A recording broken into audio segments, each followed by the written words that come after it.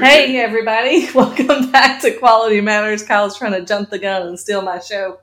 I'm Darcy. I'm Kyle. And we are pleased to be back with Pardeep Sangha that we talked to. No, he's mad. Okay, pause it. What did you not like? Okay, I guess we're going to keep going. Kyle was... Okay, I think we're just going to keep going. I don't know. Kyle didn't like something I said, but it's okay. All right. This time we're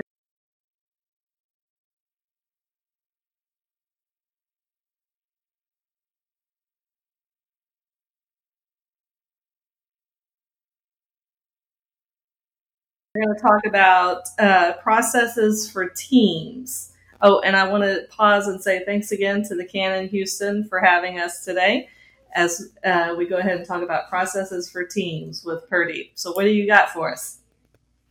Oh, yeah, great. So I guess we might as well just jump right in. So the processes so I'm Canadian, so I say processes. So this is going to be interesting. Okay. I always get made fun of by my US clients and friends out there. So processes are so important. And I learned the importance of processes through, obviously, we talked about me being in the corporate world. I was in charge of operations. I was also in charge of marketing and sales. But one of the biggest things that we took a look at was really how do you make more money in business, and how do you become more effective? And the most important thing I could say is the difference between an average performing business and a very high performing business is processes. Because the more streamlined you are, the better you can make the processes, and the better and more effective you actually are at making profit. And so that also includes, it's interesting because we don't think of having as many processes for our HR teams or our employees, but they are so important. And it's interesting because I have studied with or trained at Toyota, Nissan, and Japan Toyota, Nissan, and Honda in Japan, and been on site in their locations to see just how effective they are when it comes to their processes. And it is absolutely amazing. And the most important thing that they do is they focus on the processes for their teams as well, not just their operational component when it comes to putting together cars, but how they work together as a team. Yep. Because the most important thing is if you take a look at what a team is meant to do, there is two ultimate objectives of a team. The first one is to get the job done. And the second one, which most teams miss out on, is learning to get better at getting the job done. Yep. And those are two distinct differences, because most teams will get the job done, but a lot of them don't get better at it. And so in order to get better at it, you have to have the processes in place, because you have to be able to measure. You have to be able to hold people accountable. And that all comes down to having the right processes, because processes are objective and people are subjective. So when something doesn't go right, it's easy to blame a person and say, well, it's because of that person. It's because of the work ethic, or they showed up late, or they're just not happy. They're not engaged. Right? Yep. Yes. But if you don't have a process behind it, you just can't pinpoint it, because it's a lot easier to focus on the processes. And if everybody's focusing on the process, then you'll actually find out where the challenge is. Is it actually in the person, or is it in the process? Otherwise, you're just guessing. Yep. So I want to ask you, when you worked with those companies, Honda, Nissan, and Toyota, can you give us an example of a process they had for their team that they used? Oh, yeah, absolutely. So the one that really sticks out the most for me is they have a daily process called their daily Hansai, which is, it means reflection. And what they do is they sit down either first thing in the morning, or they sit down in the afternoon with their team, whether it's a smaller team or the larger team, and they will say, okay, let's reflect now. What happened today that we did well, and what happened today that we didn't do well? And what can we do to improve it tomorrow? And so that simple exercise, I implement this in every single team that I work with. And it just does magic because people are more open. It's a constructive team meeting, but people are on the same page because if you face a challenge today, you know how to deal with it tomorrow if you're actually having the conversation. So Now, that's I that. know immediately folks are going to start to object to, well, we don't have that kind of time, or it's too hard to get everyone together. Not saying I agree, but how do you respond to those objections? Well, it's either that or do you have time to correct people's mistakes or errors, right? We don't realize that every time there's an error made or something that goes down the chain, it actually costs you 10 times more, whether it's time, energy, or resources to actually correct it. So that is just belief. It's just internal belief. If you put things down and actually, and here's a thing that actually changed my life, is really demand creates productivity. And so if you put the right type of demand on, you will actually get the productivity. So having an extra 10 minutes at the end of the day is absolutely doable. And I can Yep. show because it's easy for people to say that. But if I were to sit down with people or managers were to sit down with their people and say, okay, let's look at what you do day in and day out, there's always 10 minutes that people can spare for sure. Mm-hmm. Yeah. So I want to ask you, when it came to the teams that sat down at the end of the day, is this all teams across the company, or is it a certain level of team members that sat down? No, everybody within their own team unit, whatever that is, whether you're within the marketing team unit, the sales team unit, you're all sitting. Every single team is expected to sit down and actually have that conversation. That's awesome because we did an episode. I keep going back to this because I'm a teacher by trade. I've probably said it 100 times on our podcast. And we did an episode where a major school district went and achieved ISO certification. And that's what they talked about is once the employees' voices felt like they were being heard and it was safe to talk about how you felt, then morale started to improve. Yes, it's incredible to see what happens because first people, and it's natural, it's the change process. People object, they're wary. The first question is, what does this mean for me? Do I have to say something, or is someone going to pinpoint my mistake? And when they realize that it's a constructive meeting, because the most important thing that you can do for your team is create a culture where there is what I call zero blame and 100% accountability. If you can do that, and do that successfully, people will openly come out with their mistakes and say, hey, look, I screwed up on this. I would love to get some help in terms of how I can do it better next time. It's tough, but you can get there. Yep. I think that's wonderful because, like Kyle said, I think if you try to say to a company, hey, you're going to call a meeting every day, everybody's going to stop for 10 minutes.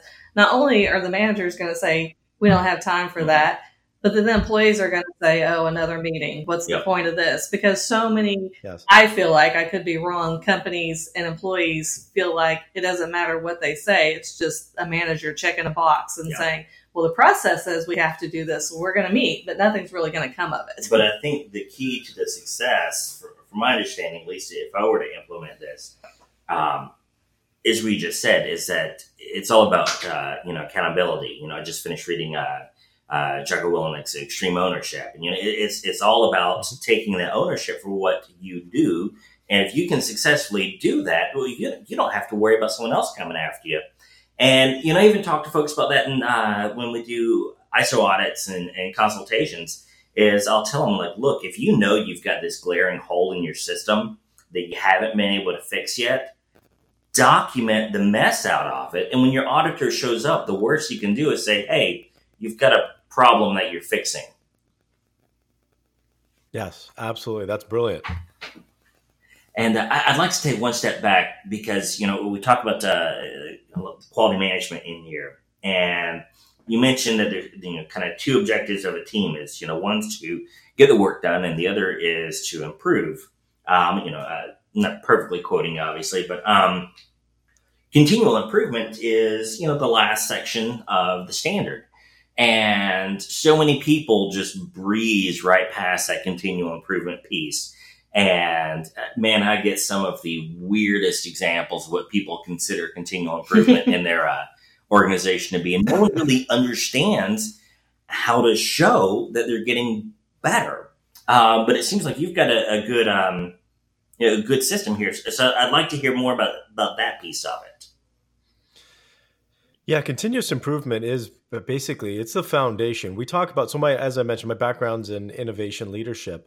And everybody thinks that innovation is this crazy stuff, like you come up with this new stuff that no one's ever heard about. But part of innovation is also continuous improvement. That's what innovation is just doing something better, finding a better way to do it. And so employees, the first thing is creating that culture of continuous improvement. This is where the Japanese outwork the North Americans day in and day out, is they have a culture of continuous improvement, not only in their business, but in their life. Yeah. That's what everything is about. How do we just do things better? And so having that culture is important. That's the first thing, is creating that culture of trust, openness, because every employee deep down inside wants to do their job the best way they can. They might not be motivated. They might not have the right tools. They might not have the right skills. They might not have the right management. But every person inside truly wants to feel like they're adding value. It's a human. It's an innate part of us as humans. So all we need to do is figure out how to unlock that within each team and each individual. Because once you do that, that's when you can actually get into continuous improvement. The mistakes that most organizations make is they talk about continuous improvement without creating the culture for it. Yes. That's where things go sideways. Yes. And then, you'll get these, I get these really, sometimes very goofy continuous improvement lists. And they're literally just typed up, even on Notepad, and printed out 10 minutes before the audit. And Just click on it. that's just not, that's not what we're looking for. What I tell folks to use as kind of examples of stuff is everyone has problems. We all have defects in our work. Just simply analyzing those defects at the end of the month to see, well, was there a pattern here? Was there a common day of the week that this stuff happened on? Because sometimes these weird little mundane things that you don't think about, it really start to matter. But I feel like people see the data collection piece as almost as like another meeting. It's just one more thing that we have to do. They don't see the value in it. So I'm kind of curious how you help get people over those obstacles. Because seeing your, the Six Sigma background and whatnot, I know you're involved in data collection. Yes. Yeah, absolutely. So when it comes to that, the most important thing to realize is before you put something else, this is a common objection that people give. Oh, you're going to give me something else, something else I got to do on top of what I got to do. Yeah. So the first thing as managers, as leaders, we have to realize is if we're going to give someone something else to do, we have to take something away from them or show them that it's going to make their job easier, so it takes something away from them. So you have to subtract before you add. So whatever you're doing, and so one of the techniques I use is I ask managers to go in and make their employees' life a little bit easier first. Whatever it is, it doesn't matter. Maybe it's, maybe it's giving them an extra break, or maybe it's doing something else, or taking a task away from them in some way, shape, or form, so that they feel like you're giving to them first before you actually give them another task. So that is important, and they have to understand. I think the most missed out thing across the board is most employees do not understand their value in terms of the overall process, the value chain, and what they're contributing. And so if you can show that increasing or improving the way they're doing something today adds overall value to the organization, people want to add value. People want to be valued. As I mentioned before, it's a human innate. You cannot take that out of that. That's part of our social status, is we want to feel like we're valued in a group. So the way we go about it is the difficulty. And so people have to understand motivational tactics too, because everybody is motivated differently. And this comes down to personality assessments as well. And a lot of people don't understand their staff from a personality assessment. Two people will do a task, will complete a task, but for two totally different motivations. One person will do it because they might be a task-oriented person, because if you put a task on their desk, they have to do it. Otherwise, they feel like they're totally incomplete, like something's missing in their life. That's me. Right? I'm that person. Right? Yeah. And other people may do it because they just don't want to let you down. Oh, that's me too, though. And that's a different Yeah, and that's a different motivation as well. So everybody has a different motivation. Other people, you can give them a task and they'll say, let me just figure out how I can be creative with this task because it's an internal challenge for them. They love challenges. And so find out what motivates your employees, because what we do is we just throw everybody together in the same bucket and expect them to get the work done. It doesn't work that way. Well, and it's so funny. I keep connecting to the teaching. We did that episode so long ago, but I just wrote up a blog on it yesterday. But it's the same thing with teaching. You put all these kids in a classroom, and it used to be we're all going to teach them the same way, and now it's changing to where we've got to meet each learner where they are. And it's the same thing in a workplace. Mm-hmm. All your employees are not the same, so we need to meet each of them where they are. Yeah. I totally agree. Absolutely. And I love that you're a teacher, because teachers are awesome. Well, thank you. I haven't been for about 6 years, but that's my background. Yeah. So. Yeah. You have any more questions for him, Kyle? No. I think that's good. I definitely want to do this again. Lots of valuable information here. I know you talk about entrepreneurs, but I'm just seeing so many of the just the middle management at these organizations that I talk to, that this is all incredibly valuable information. Yeah, and it's great. And I guess my last piece is, you talked about middle management. Most of the time, they're the ones that feel the most left out, because they have the biggest pressures put on them. They're the ones that are getting the work done, but they don't have the insight. They don't have the communication. They're not in tune with the strategy, what everybody at corporate office is doing. So they literally are the meat in the sandwich. And so they require sometimes the most attention. I totally agree. And, I'll have to stop myself. we will definitely have to do this again. All right. Thank you for your time. Awesome. Yeah. Thank you again. I definitely appreciate this.